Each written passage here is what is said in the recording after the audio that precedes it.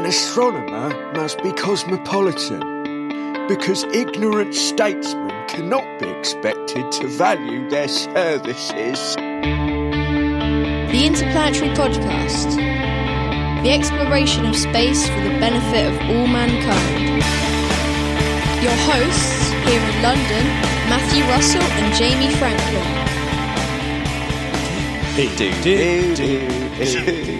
Oh yeah, baby, Tycho. Baby Trump. Oh, don't start with him.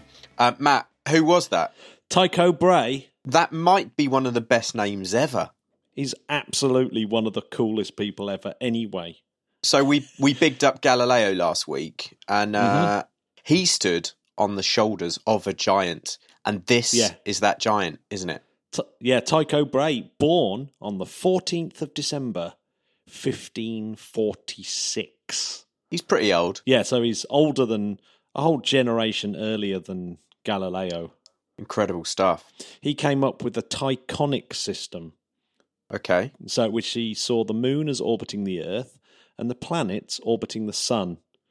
But unfortunately still had the sun orbiting the Earth, which was a bit annoying. So Matt, he was the last of the major naked eye astronomers working without telescopes for his observations. You would have thought that that'd be pretty difficult in that era. Yeah, impressive. I know, it is impressive because, he measured precisely stellar novae or new stars, which we now, of course, call supernovae. In particular, there was one huge one that happened at the time, and most people consider it one of the most important events in astronomy. Supernova 1572 happened in the year. What year do you reckon that happened in? You're going to tell me 1572, I aren't am. you? In the constellation of Cassiopeia. Makes sense. Yeah, and what he showed was that there was no parallax. So it couldn't be a sublunar phenomena, as in something, it can't be nearer than the moon, which everyone thought. And so he showed that it must be out in space somewhere, which damaged quite a few of the kind of assumptions at the time that somehow the heavens were immutable. Oh, he's a bit clever then. Oh, he's considered one of the very first people who really, really stuck to observation and made sense of the world through observation. So as Edwin Arthur Burt wrote in his doctoral thesis, The Metaphysical Foundations of Modern Physical Science, he said he was the first competent mind in modern astronomy to feel ardently the passion for exact empirical facts. Oof. Yes, how cool is that? Stick that in your pipe and smoke it, yeah? That supernova was such an important event that Johannes Kepler, who was Tycho Brahe's student for a while and helper and assistant. Johannes Kepler sought out Tycho Brahe because of Tycho Brahe's absolutely genius observations and meticulous data collection. So Johannes Kepler knew that this was the man to hang out with to further his career. I think Kepler was very, very ambitious, and he kept publishing the book Concerning the Star, New and Never Before Seen in the Life or Memory of Anyone, which was Tycho. I love it's an ace title, isn't it? Tycho Brahe's book about the supernova 1572, later to be called, of course, well, most people refer to it as Tycho's supernova. And Chandra, oh my gosh, you've got to see Chandra's pictures of Tycho's supernova remnant, because it's there. Can we put some up on the Instagram page? We absolutely will. It's like a big, looks like a sort of ball of fluff. It's just genius, so good. It's ace. Yeah, I love that. I love that. It's one of my. It is. Everyone will be aware of the picture, maybe not realise what it is, but yeah, what a fantastic. Well, Matt, would you like some alternative culture? Because it's possible that SN 1572 is the, and I quote, star that's westward from the pole in Shakespeare's Hamlet. Ooh, that's cool, isn't it?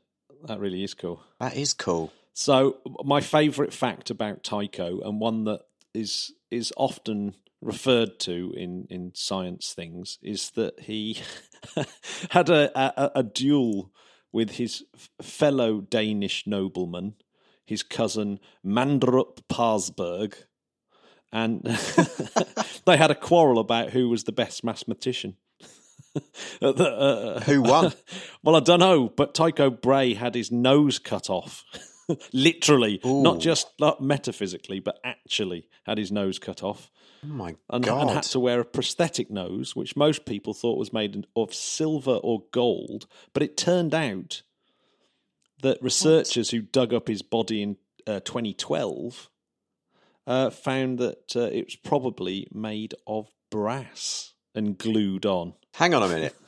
Let's just rewind for a second. Let me just get this straight. He was having an argument with his cousin about who was the best mathematician. That's the kind of arguments we have. And his and his cousin cut his nose off with a sword. Yeah. Jeez. And this was an engagement party, so you can imagine that his Oh God. I mean, if anything's going to kill the ambiance, it's that, isn't it? Yeah, 4 days before his birthday as well. So around about now as we record this. so yeah, how funny is that? I mean, it would have been aggressive to just punch him in the face, but cut his nose off with a sword. I just can't get over that. That's really over the top. That's how, bloody hell, Mandara. Yeah, but that's how people dealt with their arguments back then. They thought it was totally cool to have duels. That's how it was done, Jamie. That's how it was just done, man. I think I'd rather be shot in the head than someone cut my nose off with a sword. Well, yeah, you do have a very lovely nose, Jamie. It'd be a pity for me to... Some great nose. I couldn't go on without this. Well, time. Just don't argue with me about who's the best podcaster. That's how to avoid having your nose cut off, Jamie. The listeners know anyway. So let's carry on.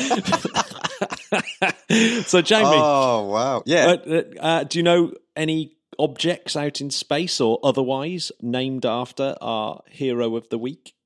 Well, when you said it, it made me think of a lunar crater. Am I right? You were absolutely right. Everyone's favourite lunar crater that you can really clearly see with the naked eye is Tycho, of course. Named after it's a big one. Tycho, yeah. And he's also got one on Mars as well. Tycho Brahe on Mars, yeah. Oh. And a minor planet in the asteroid belt. 1677 Tycho Brahe. When am I going to get a minor planet named after me? Well, very soon, Jamie. Well, you just have. I hope so. Maybe you'll need to discover one. But hey, Jamie, Matt. Well, is there? I was going to say, is there anywhere that our listeners can go to if they want to learn a bit more? Well, I would imagine a place in Copenhagen. How do you say Copenhagen? I've always said Copenhagen. I'll say it that. Yeah, Copenhagen. Yeah, the Tycho Brahe Planetarium. Can we go? Well, we should definitely go. Next time we're in Denmark. Copenhagen is in Denmark, isn't it? I bloody love Denmark. I had one of the best meals of my life there. Right. Not in the restaurant that everyone thinks, but a different one. There you go. I hope that's interesting for everyone. It's a good fact. But you will be pleased to know that I had a chocolate mousse with bits of bacon in it, and you're probably thinking, "Oh, weird." It was incredible. Chocolate mousse with bacon in it. This story has become better. It's the kind of thing where your nose might drop off eating it. And I'll tell you what, it would be worth it then. Yeah. So, Matt, I know that you've been a bit. You got angry this week. Yeah. I want to know why. Well, one of the reasons why I chose that particular Tycho Brahe quote, because ignorant statesmen cannot be expected to value their services. It's precisely what's going on. So the fourth National Climate Assessment, which, by the way, is like this culmination of all the major science bodies in America, like especially NASA, using all that data, and even the Department of Defense and all these places have to deliver this report every 5 years, I think. Okay. And basically, it reads like an absolute horror story. It's we are basically doomed unless we start doing something very, very radical and very, very soon, i.e. reduce CO2 by 45% before 2030. So that is pretty massive. That's a lot. Yeah, but it's really, really bad. So what does Trump do? Let me guess. Does he think it's a hoax by China? He actually tweeted, "I don't believe it." That's it. Just glibly strokes it away with you don't get the chance to not just go, "I don't believe it." Of course you can disagree with things. That's what facts are for. You absolute end. So unfortunately, the lives of everyone on the planet are being affected by leaders like Trump and other ignorant statesmen ignoring the services of their astronomers and scientists. And it makes me mad. Oh God, it's so depressing. Yeah, it's really bad. We could really do without that kind of statesman. It's not an argument born out of any kind of scientific rigor or knowledge. It's so annoying. Oh, don't get me started, Matt. If you have an argument in good faith that disagrees with that, that's fine. There are some scientists who still, very, very few, but still in good faith have some doubts about this type of climate change. If that's okay, as long as the argument's in good faith. But if you find that the argument is being financed by people, it's horrendous, isn't it? Political rant of the week. Jamie, space word of the week. You're not going to slam dunk gravitational redshift in my face, are you? I absolutely am going to do gravitational redshift. I nearly said ass. Talking of ass, podcast 111. That's what we're in, and of course 111. Apart from being a perfect totient number, Jamie. Oh yeah, is also a score in cricket called the Nelson. Is it? Yeah. So why is that? Because he allegedly lost one eye, one arm, and one leg. But that's not true. It's not even true. Oh. He didn't lose a leg. So most people think it might mean because one eye, one arm, one arsehole. What, he lost an arsehole? No, he is an arsehole, I think. Oh. That makes more sense. Yeah, there we go. With a lot of swearing in this episode. Oh, there's going to be a lot of bleeps. I'm loving it. Yeah, if you were in New Zealand, you'd call the emergency services on 111. There's been a crime in podcasting. Dial 111. Yeah, gravitational redshift. What's the story? So I loved this story, and of course it falls back with Galileo. So the Galileo satellites have been used to get the most accurate measurement ever of Einstein's theory of general relativity, nailing down this gravitational redshift. Oh. Yes, there's a paper called Gravitational Redshift Test using eccentric Galileo satellites. And it doesn't refer to Galileo being eccentric, although I'm pretty certain he was. It refers to the type of orbit they're in. Not quite circular, in other words. And that's by P. Delver et al. So, yes. Well, that's what I was just about to say. Yes, there's 2 European teams that were working in parallel to get a 5-fold improvement on an experiment done a long time ago. Let me just see if I can find that. Who cares? Oh, no, 1976. The Gravity Probe A Hydrogen Maser rocket experiment. If you want to look that up, if you wanted to work out how they did it. But yes, Galileo satellites 5 and 6. 5 and 6. Thanks to a malfunctioning Soyuz, a phrase that we're becoming more and more accustomed to.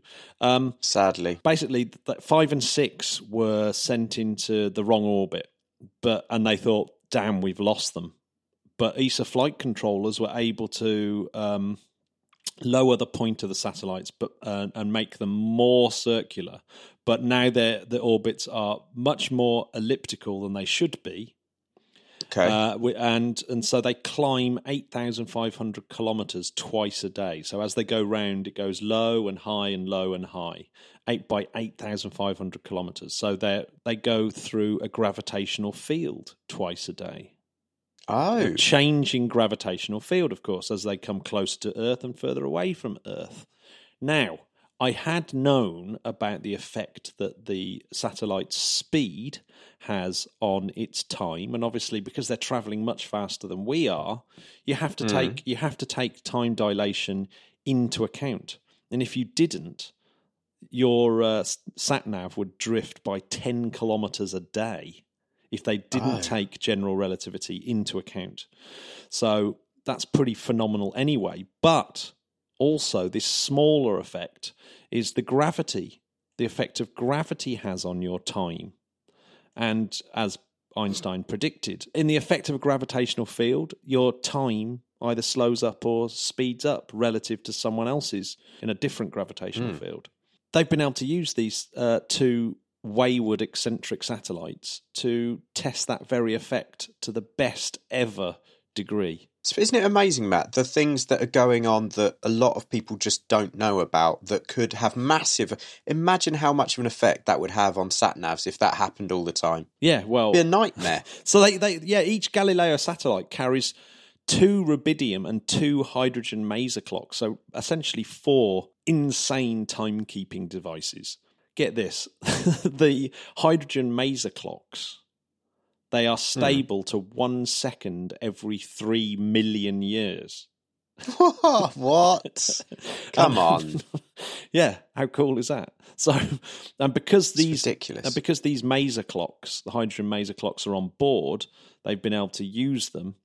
But not just that. You'd think that they're just measuring the time. It's taken 3 years' work to eliminate things like clock error, orbital drift, the fact that Earth's not this sphere, it's got bumps and lumps, and the influence of Earth's magnetic field, temperature variations, and even the persistent push of sunlight, solar radiation pressure. All of those had to be taken into account and taken away from all these mathematical equations and stuff to carefully get this brilliant measurement of Einstein's special relativity. That has blown my mind. I love that. General relativity, I should say, sorry.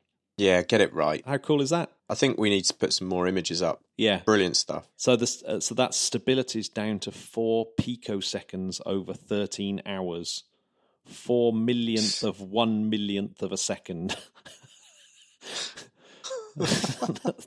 that's so amazing. God. Yeah. That's about the same time as it takes for our listeners to correct us when we make an error. Absolutely. Which I love, by the way, guys. Carry on. Carry on. Especially when it's Matt. Yes, it's too true. Jamie, what got launched this week? Well, it was Chang'e 4.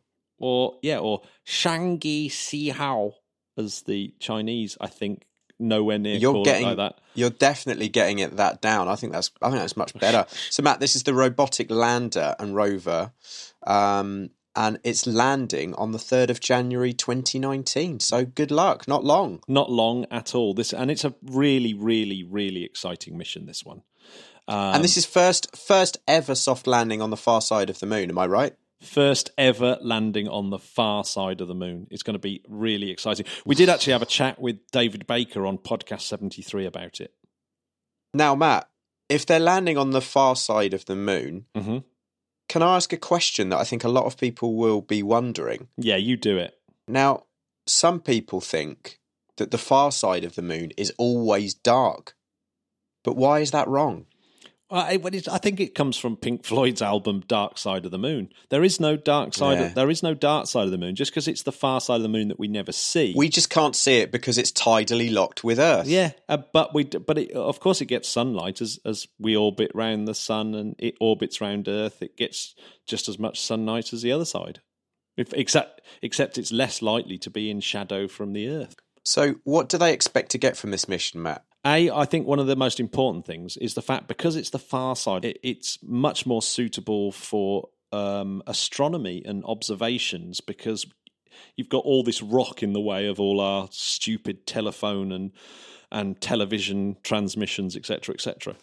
So it's quite a lot quieter in terms of interference from Earth. So it allows you to study cosmic rays, low-frequency radio astronomy, and stuff like that. But also they want to measure the chemical composition of the rocks and soil and the temperatures on the other side. It's really interesting, isn't it? Because I think that the information that we're going to get back from this could mean that it could go on to fuel where we land, where we build potential habitats. What do you think, Matt? Well, we're excited about the James Webb Telescope, but we'd imagine how amazing a telescope and how big you could build it if you built it on the far side of the moon. It would just be absolutely incredible. So that's what I'd be really excited about. But they're doing some other weird stuff. They're landing a container with potatoes and plant seeds as part of a biological experiment called the Lunar Mini Biosphere. Right, someone call Matt Damon, quick. It's in two parts, Chang'e 4. It's a lander that's got 2 cameras, a German-built radiation experiment, a spectrometer, so that's going to be performing the low-frequency radio astronomy observations, and there's a rover. And do you know what's on the rover? I know that there's a panoramic camera, which is going to be epic. So we're going to get some pickies, yep. Just to wind the flat earthers up, who are going to say that the images are fake. Yep. How long can they keep saying that, eh? Trump-style reasoning, as I call it. Trump trolls. Yeah. What else have they got, Matt? A radar to probe the lunar surface. And nice. Yeah, a spectrometer to have a look at the minerals, an imaging spectrometer to look at minerals, an experiment to examine the interaction of the solar wind with the lunar surface. That is beautiful. Matt, can we go back to the potato seeds? I have a question. Yes, go. So are you saying that they're going to try and see what happens when they plant potato seeds in the quote-unquote soil on the moon? No, I don't think they're going to put it into the regolith. I just don't know. I think we should just look it up. I'd like to know more about that. Yeah, the Lunar Mini Biosphere. Yes, I'd like to know more about it. It's quite hard with Chinese space stuff. It's always a little bit harder to get information about it. Maybe the translation is a bit funny. Maybe they don't mean potatoes at all. Maybe they just mean that the rover's taking up a bag of crisps. Well, let's not forget, of course, as well, there's the Kui Guai, or Magpie Bridge, which was a little satellite, which we did talk about on podcast 84, that went to Lagrange point L2 in a halo orbit. Oh, yeah, keep talking. And that, of course, because it's on the far side of the moon, we need some way of talking to this Chang'e 4. And do you know where it's going to land, Jamie? Is it going to land on the von Karman crater? Yes. And why do you think that that's symbolic? Wasn't it Theodore von Karman, who was the PhD advisor of Juan Xuesen, the founder of the Chinese space program? Yes. Yes, it was. Oh, God. So, yes. Right. Yeah. Talk about slam dunk. You've done it. I mean, that one is. So, anyway, Jamie, I've got a fantastic interview now from the who's an expert about the rivals of the Chinese, the Indian space program. This is very exciting. Yeah, so this is part 1 of the Gurbir Singh interview about Indian space program. You loved this, didn't you? I can't wait to hear this. The book is absolutely brilliant. I have started reading it, and it's just a brilliant book. So go out and get Gurbir's book. What's the title of the book? The Indian Space Program, India's Incredible Journey from the Third World Towards the First. Beautiful. And he's also written a book by called Yuri Gagarin in London and Manchester, A Smile That Changed the World. # stocking filler. The Indian Space Program book will definitely fill your stocking. It's a monster of a book. Is it a Bible? I like it. Yeah, so it's a great read, and he's a really nice person to talk to. So Matt, this is going to be a 2-parter. Yeah, let's hear it. Batsono. Hello, Gurbir. How are you?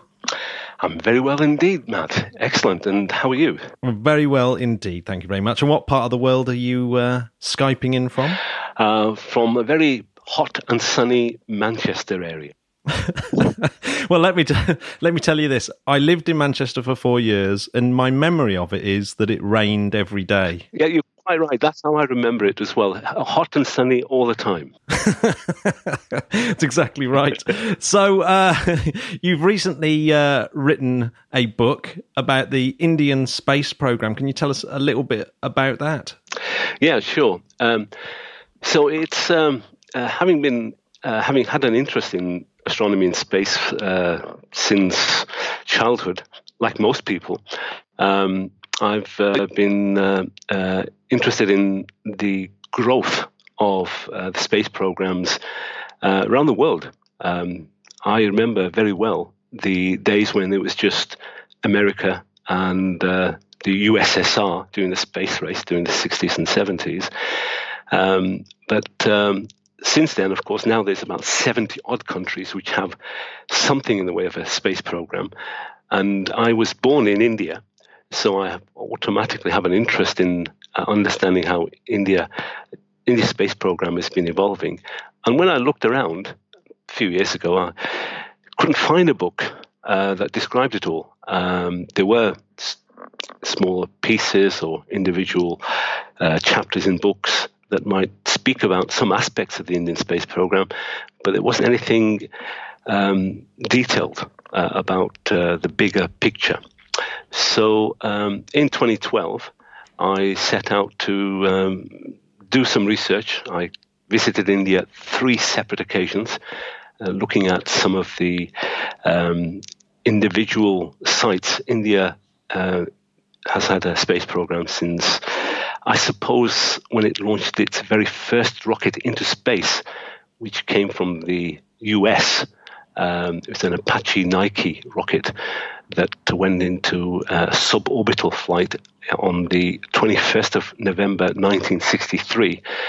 And at that time, India was evolving its economy. It was not long after it had attained its independence. It was looking for developing a nation on the forefront of newer technologies, which is the sort of thing that I remember vaguely from here. You might recall Harold Wilson, the old Labour Prime Minister. Just about, yeah.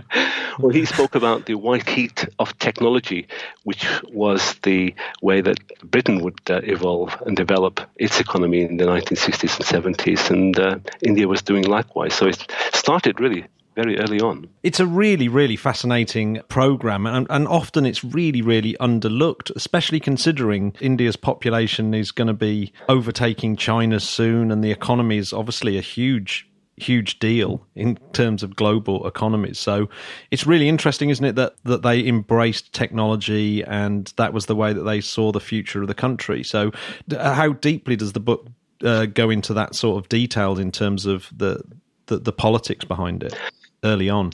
Well, that's actually one of the reasons why it's quite a large book now. It's about 600 pages, is because the historical aspect on why India had a space program intrigued me quite a lot. And it was down to a couple of guys. There's many people, of course, involved in India's space program. But if I'll just mention a couple of names. The Homi Bhabha was a nuclear physicist. He studied here in the UK at Cambridge just before the war, and he was around in the late 1920s, 1930s, when there was a great deal of activity, particularly in how the atom and molecules were constructed. And his work was to do with antimatter, which was fairly new, and his work led him to meet up with many of the well-known scientists of that era, Schrödinger, Paul Dirac, Albert Einstein, and he in fact had many meetings here with some of these people in Manchester, and he in fact got an offer of a job just before he left for India in 1939 from Liverpool. But the Liverpool John Moores University, Liverpool University rather, and in the end he didn't take that, but he was offered another job by a guy called Patrick Blackett, who had set up a nuclear physics department in Manchester. And whilst he was away in India, in 1939, war broke out and he never quite made it. And because of he had a lot of connections in the West, and he was obviously a very bright fella, the Indians, and he had very large, strong connections. I'm sure you're familiar with the Tata name in connection with India. Yeah. The steel company. Steel. Is that right? And now cars. Everything. Yep. Yeah. Consultancy. They've always had a really huge portfolio. He was married to somebody from the Tata family, and then so he had influence, power, and wealth, and he was convinced by the then first Prime Minister of the newly independent India, Nehru, to set up institutions of research in India, and he got funding, and he did so. And although a lot of people thought, he was a bit crazy, given that his institution, which was set up and is one of the places I visited, he was looking at how mesons and positrons behaved at nuclear relativistic fields. And a lot of people thought, well, why do you want to do that? In India, there's a lot of people who don't have basic education, roofs over their head, no jobs. But he decided very early on that by engaging with science and technology and doing the research and development, it was a way of bringing India into the 20th century much more quickly than it would have done otherwise. And he also at that time decided, just after Sputnik, that India should have a space program. And he put another guy, and this is the second name I'll mention, Vikram Sarabhai, in charge of what then was called the Indian Committee for Space Research. Now, you're probably too young to remember Committee for Space Research definitely. COSPAR. And this was... Oh, actually, I do remember. Actually, when you said that, I do remember that. But yeah, probably I couldn't tell you anything more than the name. and it's set up in the late 1950s, and it's still around. But that's how India got into the space program, and in the end, they got a lot of collaborative support, and this has been another feature throughout India's development of its space program. They've always engaged with Russia or USSR in those days, France and CNES as it is now, and America. The first rocket I mentioned that was launched from Indian soil came from America. And it was the driver in every case was so that India could have its economy develop on new technologies, and space technology was seen as a way to not only help out the farmers and fishermen, which at that time and indeed today, India still relies on a very largely agricultural economy, but by providing information from in-orbit resources, satellites, they could provide details. In fact, one of the earliest experiments that was done from helicopter using the old Hasselblad cameras indicated that India could benefit by having spaceborne assets and looking down at India's huge landmass and providing information for farmers on how they could detect diseases on plants, determine where to farm, and indeed where to find water. And later, other additional services came along, like meteorology, which again is very important for a region which suffers from the monsoons historically very badly. And all the information that has come from space, either from Earth-based Earth observation satellites or indeed from remote sensing or navigational and meteorological satellites, has helped not only to develop that economy that you referred to about India, but also save many people's lives because of the evacuation that can take place through early warning notices. It's always an argument, isn't it? And this one's always levied at the Indian space program is why Britain still sends foreign aid to India, even though you have a more developed space program than Britain. And it always sounds like off the bat that's a weird conundrum. But as soon as you start to understand the benefits of having a space program, and like you said, it saves lives, and it's part of how you develop a nation. Do you hear that argument a lot, and do you have to sort of wade in and educate people, I suppose, into seeing it in a different way? Absolutely, and in fact, the last couple of chapters in the book I deal with that, and I was quite amazed thinking that India was still getting aid from the UK, but going back a couple of years. The UK, as you know, we had our own recession here in the UK and difficulties.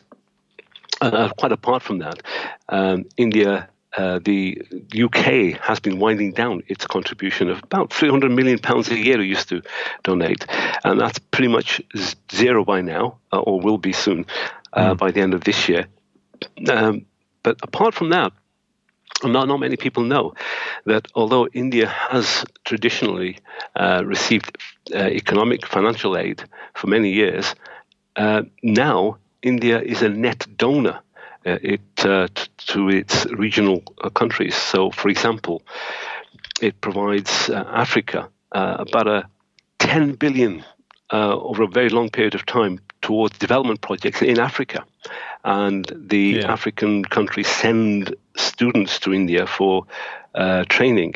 There's also a contribution of about $1 billion to Afghanistan to fight against terrorism and rebuilding that's necessary there. And there's also been huge contribution towards the countries such as Bhutan, Bangladesh, Nepal, Sri Lanka. And, you know, during the last 25 years of the previous century, India's poverty levels came down from 50% to 25%.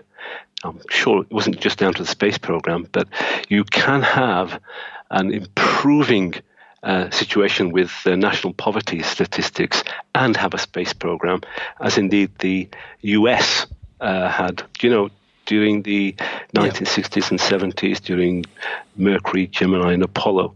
US had poverty levels of between 12 and 15%. So you can have both a space program and a reduction in poverty, and indeed having a space program doesn't mean you can eradicate poverty anyway. I'm fully subscribed to you've got to go out there and do other things rather than just directly tackle problems. You've got to be out there doing things like space, and clearly when America was massively involved with space, it helped their economy and helped the country, and it's helping transform India as well. India's first satellite. Can you tell us a little bit about that? Back in 1971. Russia came up to India and said, look, we can launch a satellite for you if you want. And this is on the back of about a decade earlier, America came along and said, look, we can give you a rocket if you want to get your space program started. So there's always this tussle between the two superpowers then to get India to subscribe to their political system and get engagement. So in 1971, Russia came and offered to launch India's first satellite, and Vikram Sarabhai, who was then the chairman, decided that they would do that, and they put a guy called Professor U.R. Rao in charge. And now, sadly, this was in 1971. Before the year's end, Vikram Sarabhai died, and U.R. Rao had this project that he'd said yes to, and Vikram Sarabhai was highly respected throughout India, not least by his colleagues. And Rao insisted on carrying through this particular project.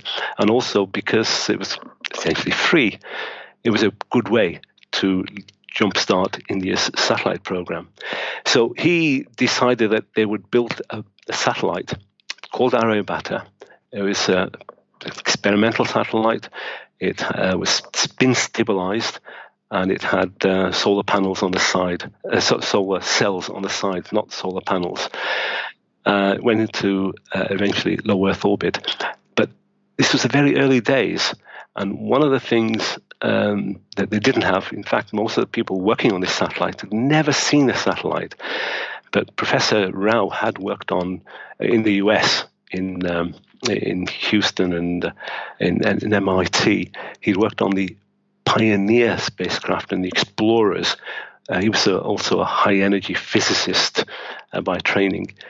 So he had hands-on experience in building satellites.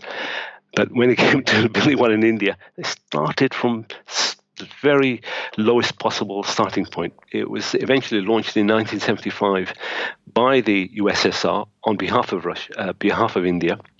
And India, by that time, had a very basic receiving or ground station. So apart from the support they got from some individual solar cells and batteries, they produced everything in-house in India and tested it, and it was launched by Russia. And then all the telemetry and communications was also conducted in India. And interestingly, so this is in the early 1970s, and you'll remember that the UK in 1971 closed down its space launch program, and the site that Britain used was in Australia, a place called Woomera. And just by coincidence of timing, they had two ground stations with all the telemetry equipment, which, as a result of closing down this operation, Britain was selling these off auction very cheaply. India acquired one of these telemetry stations, which came to Sriharikota, and it was used to receive signals from Aryabhata in 1975. Yeah, that really is a cool piece of information. So one picture that I always love, and I hopefully you can put a bit of background to this and whether it's true or whether it really is a bit of a kind of a fable, is the satellite on the back of a kind of horse and cart type situation. Can you tell us a little bit about that photo and whether and what the reality behind it was? If you know the photo I'm referring to. I do indeed. In fact, I'll see if I can locate and tweet it. It's an iconic photo that was taken of the satellite. You can see the satellite. It's not covered up or anything. On, as you say, a bullock cart. And the idea behind that was not, as many people think, to transport it from one place to another. And it's quite natural to think that was the case, because in the past there had been cases where you can see nose cones of rockets being transported on bicycles, and that was about a decade earlier than that. But the purpose of moving this satellite on a cart was because at that time the testing facilities did not exist, and one of the testings that you probably know, that a satellite before it's launched has to be tested for, in addition to the pressure and temperature chambers that satellites can be put through to make sure they survive the elements that are present in space. One of the other testing is to make sure that it can receive and transmit the electronic emissions from the receivers and transmitters correctly. And they didn't have one of what you might recognize as an anechoic chamber. This is one of those rooms where you have, as a sound engineer, I'm sure you've probably been in many of them. I haven't. Well, you should go. You're not too far from one of the biggest, which is the one at Salford University, bizarrely. Oh, really? And I understand, and do feel free to add to this, that although in acoustics we're talking about sound waves, but here the principle is to do with electromagnetic radiation.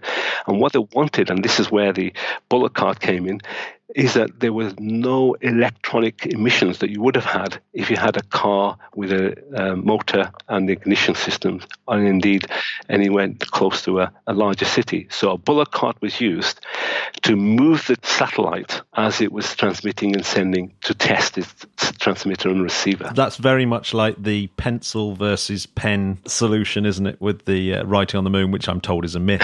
India's got a Mars program. Can you tell us a little bit about that?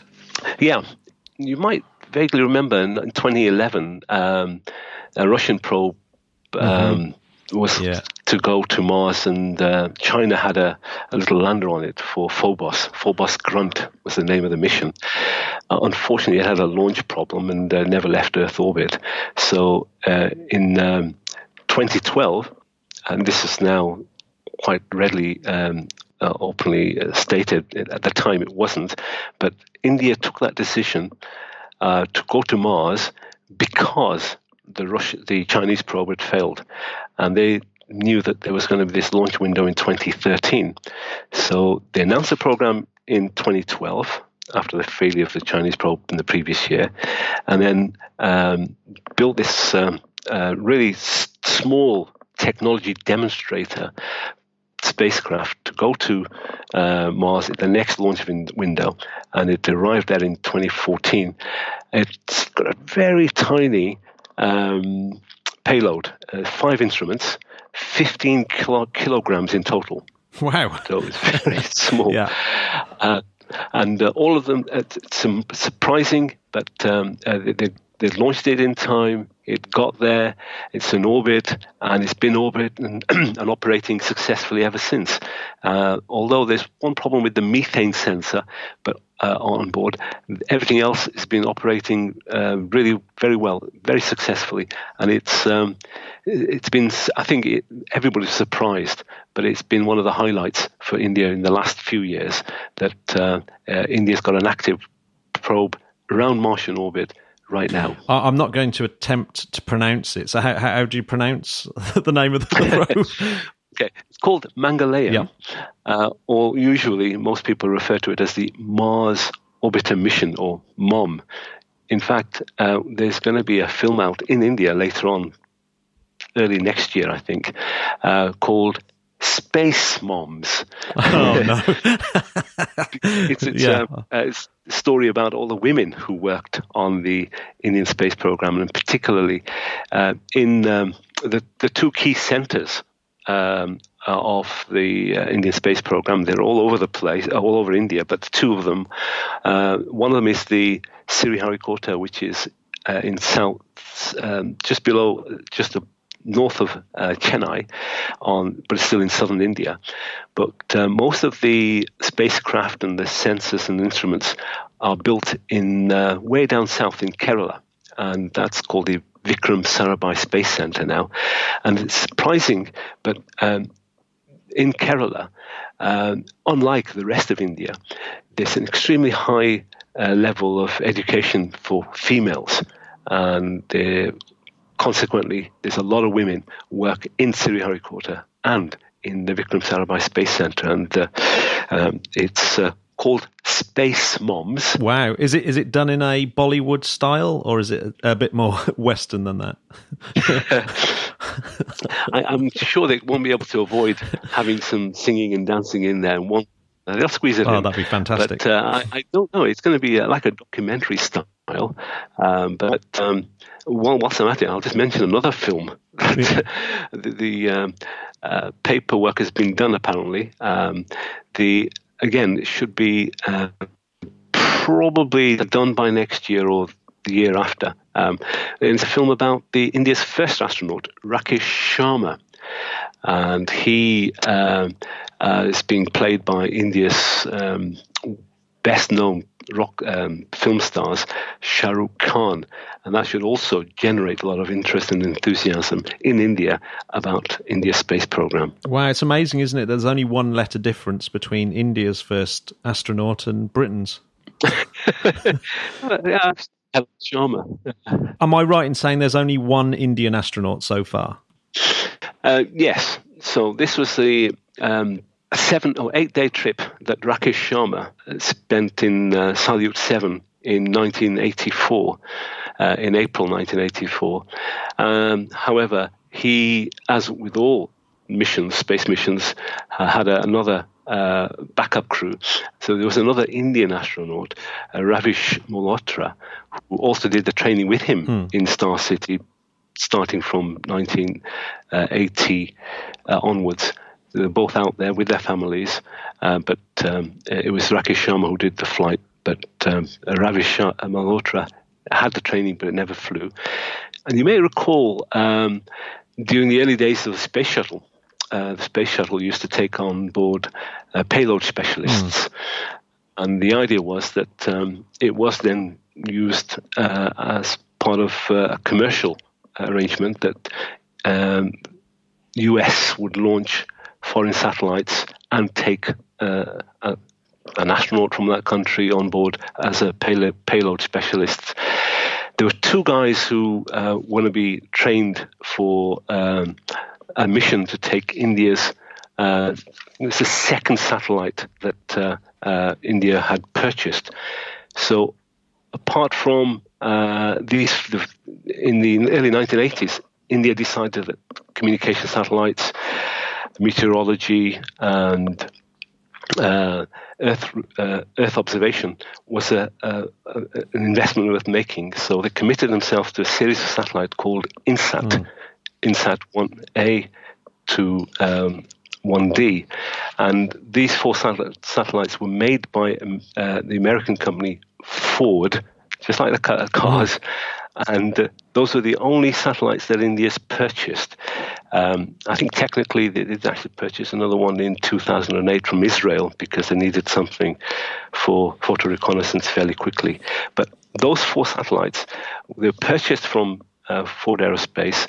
And the second one of these, INSAT 1B, was going to be launched by the Space Shuttle. So 2 Indian astronauts, and this time from ISRO, the Indian Space Research Organization. These were scientists and engineers, went there. They were called N.C. Bhatt and P. Radhakrishnan. Both of them are still around. I spoke to them for my research.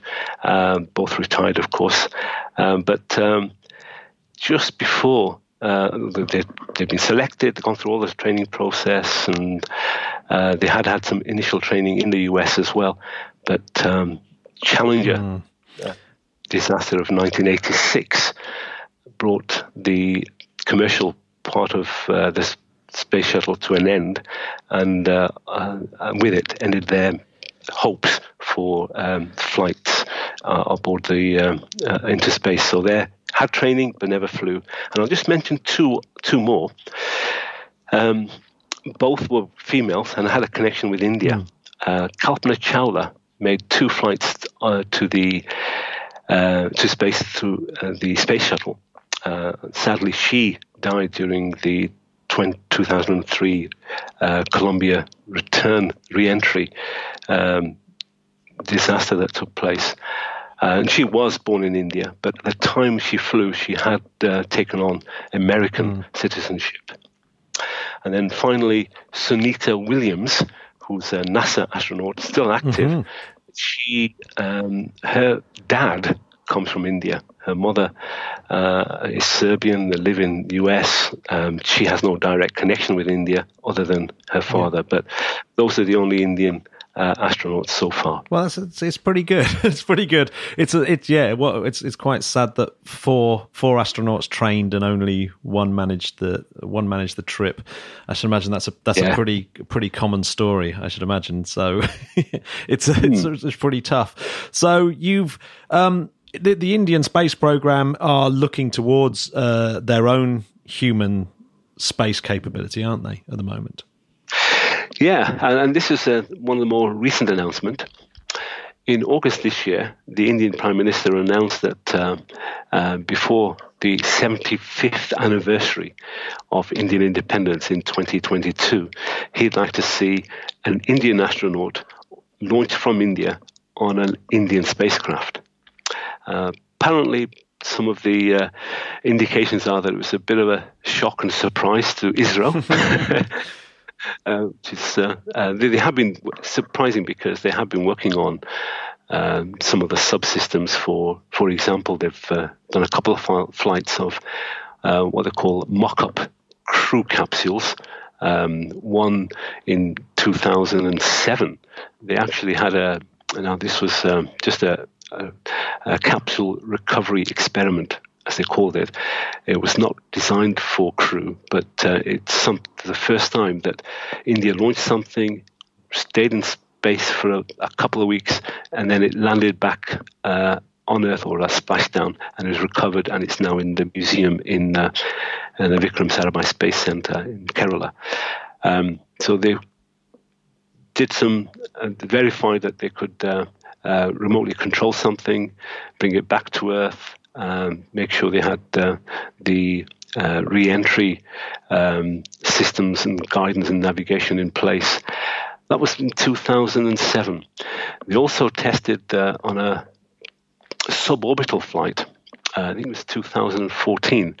A much slightly larger and a mock-up crew capsule. They had no crew on board, and it was a suborbital flight on one of the first test flights of their heavy launch vehicle, and that went really well.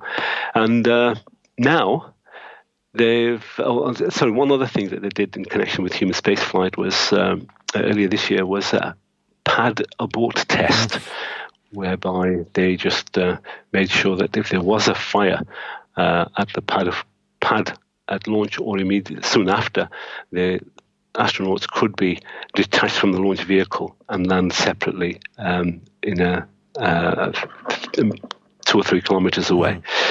An interesting aside, I mentioned Rakesh Sharma. His flight is in 1984. I discovered afterwards, after writing the book, and I did contact him, he was at the launch of the Soyuz flight in September. He was in USSR at the time anyway, readying for his flight.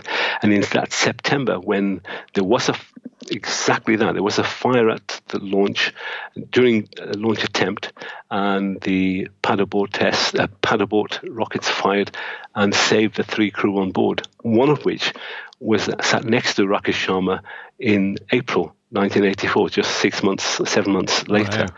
So it's really quite interesting. He never didn't speak about it, but to be be there watching this 6 months before you're going to be sitting in a similar place, it's quite amazing. Quite something, isn't it, that one? So I think that's the only time it's happened, isn't it? It's the only time there's been a pad abort. Is that right?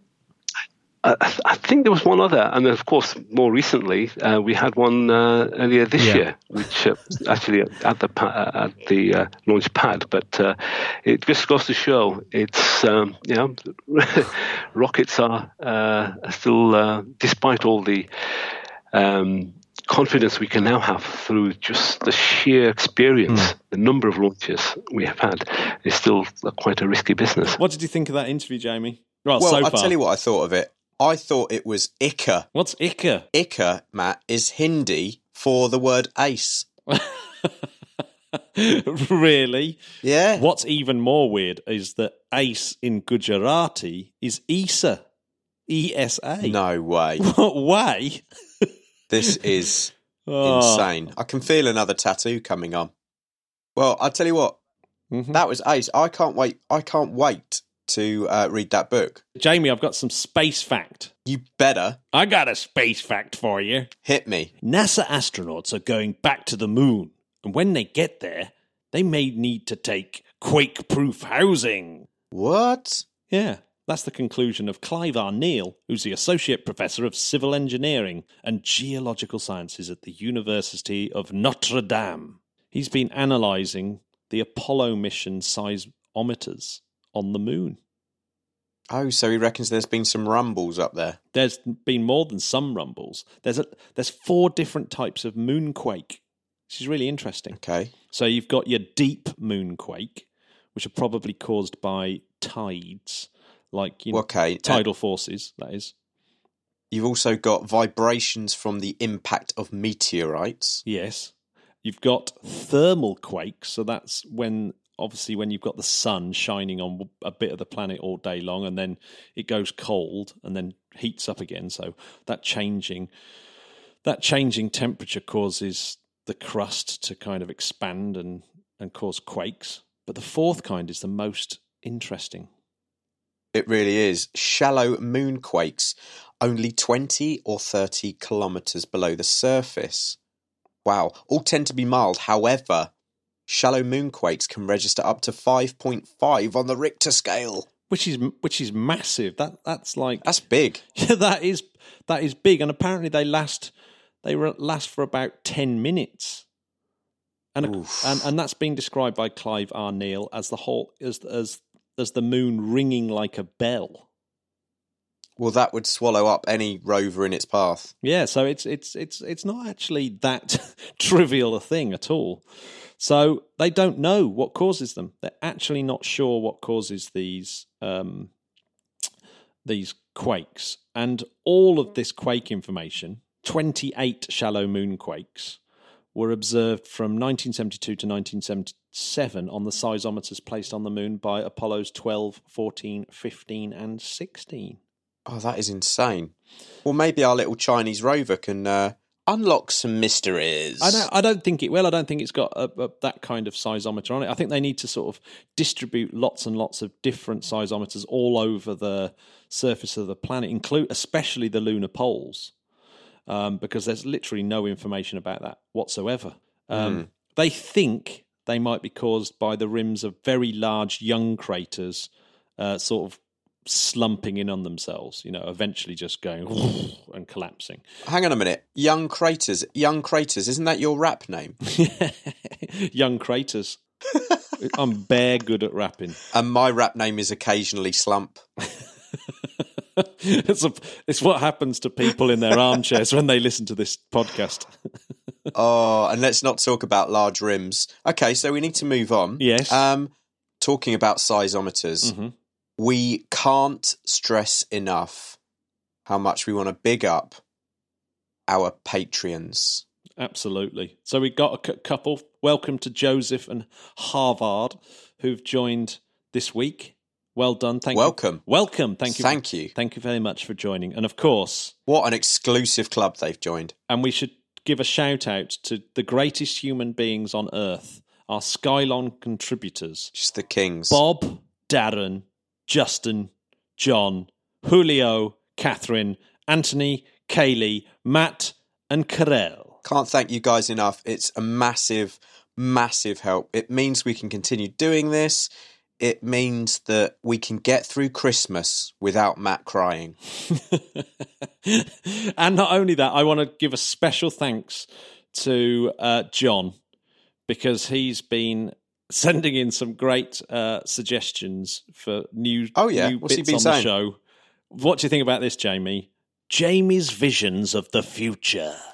Oh, yes. We should definitely have that as a slot on the show. Jamie's visions of the future. And then you just throw out one of your little tidbits of what life's going to be like in the year 2070. Ooh. This is brilliant. I love this. Thanks, John. Yeah. What do you want me to start it now? I mean, I haven't had much thinking time. Well, let's start next week. You can start next week. Okay, I'm going to start next week, John. Prepare to hear my vision of the future. I love John because he sent me a picture of me on the Mars surface. Oh, you're not going to go on about this again. Yeah, Why are you rubbing this in my face for the third podcast in a row? Because you obviously you forgot to put your name on the... I'm gutted. I'm absolutely gutted. Are you sure you didn't? Oh, I can't remember. And I think that's why I'm even more gutted, because I might be. Oh, dear. Let's just pretend you have. Let's just pretend I have, everyone, okay? We got some good responses as well to our show about generation ships. Oh, people seem to be loving it. Yeah, I really like this one from Rebecca. Here we go. She's been reading Kim Stanley Robinson, his novel Aurora. And apparently that deals very much with the whole concept of generation ships. It does. And so she highly recommends reading that book. And also 2312 is his book about world ships. Oh, well, thank you, Rebecca. I will absolutely look into that and get the book. I might actually download those onto Audible and do it on my huge drives to work these days. Rebecca, if you're listening, let me ask you a question. What do you think is the most likely of everything you've read. Tweet us, Instagram us, email us, let us know. We'll read it out next week. Keep it coming in. Jamie. Hello. I'm going to just big up everyone, all our listeners. Thank you so much for joining us on our voyage through space and time. We have the best listeners in the world. Indeed. And even in other worlds. Even in Jamie's bubble universe. That is going to be one of my visions of the future. But I'll just that's just a teaser.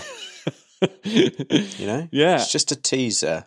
All right, I'm off to Marrakesh, so I'll see you next week. I'm off to find out what a perfect totient number is.